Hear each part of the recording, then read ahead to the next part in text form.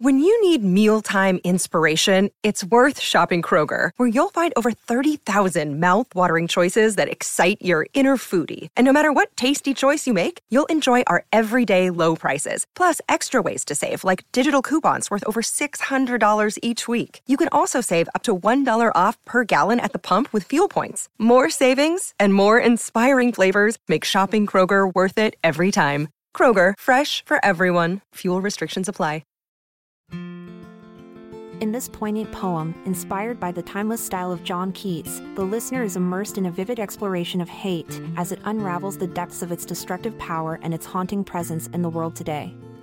Through rich imagery and lyrical language, the poem invites reflection on the profound impact of this dark emotion on the human experience. A chilling tale I now shall spin, of a heart consumed by hate within. In a shadowed nook, a loner dwells, a soul trapped within his own foul spells. His name was Edward, a man unkind, with venomous thoughts that numbed his mind. In his icy heart, the fire had gleamed, an ember once, now a rage it seemed.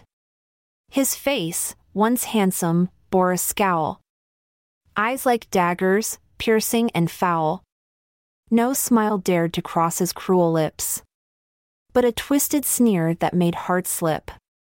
His body tense, his fists clenched tight, a storm brewing in his endless night. In silence, he plotted his wicked schemes, dreaming of vengeance in his twisted dreams. His hate, a force that knew no bounds. It consumed him, turned his heart to hounds. With each passing day, it grew stronger, fueling his desire for revenge much longer. He sought his foe, a man of grace, whose presence brought joy to every place. But Edward's envy turned to wrath. He longed to see him tread a darker path. One gloomy night, beneath the moon's pale face, Edward lurked, hiding his wicked trace. As his foe walked by, unaware of the storm, he struck, unleashing his hate in monstrous form. In the blink of an eye, violence ensued. Edward's hatred no longer subdued. His fists now weapons, his rage untamed. His words like poison, his soul maimed. His foe fought back with a noble gaze. But Edward, lost in his fiery haze, had lost all reason, consumed by spite. He fought with fury, fueled by endless night.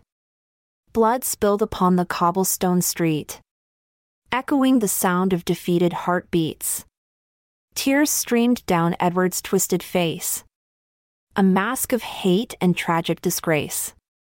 In that tragic moment, a life was lost, and Edward, consumed, saw the true cost. For hate had consumed his very soul, leaving him empty, without a goal.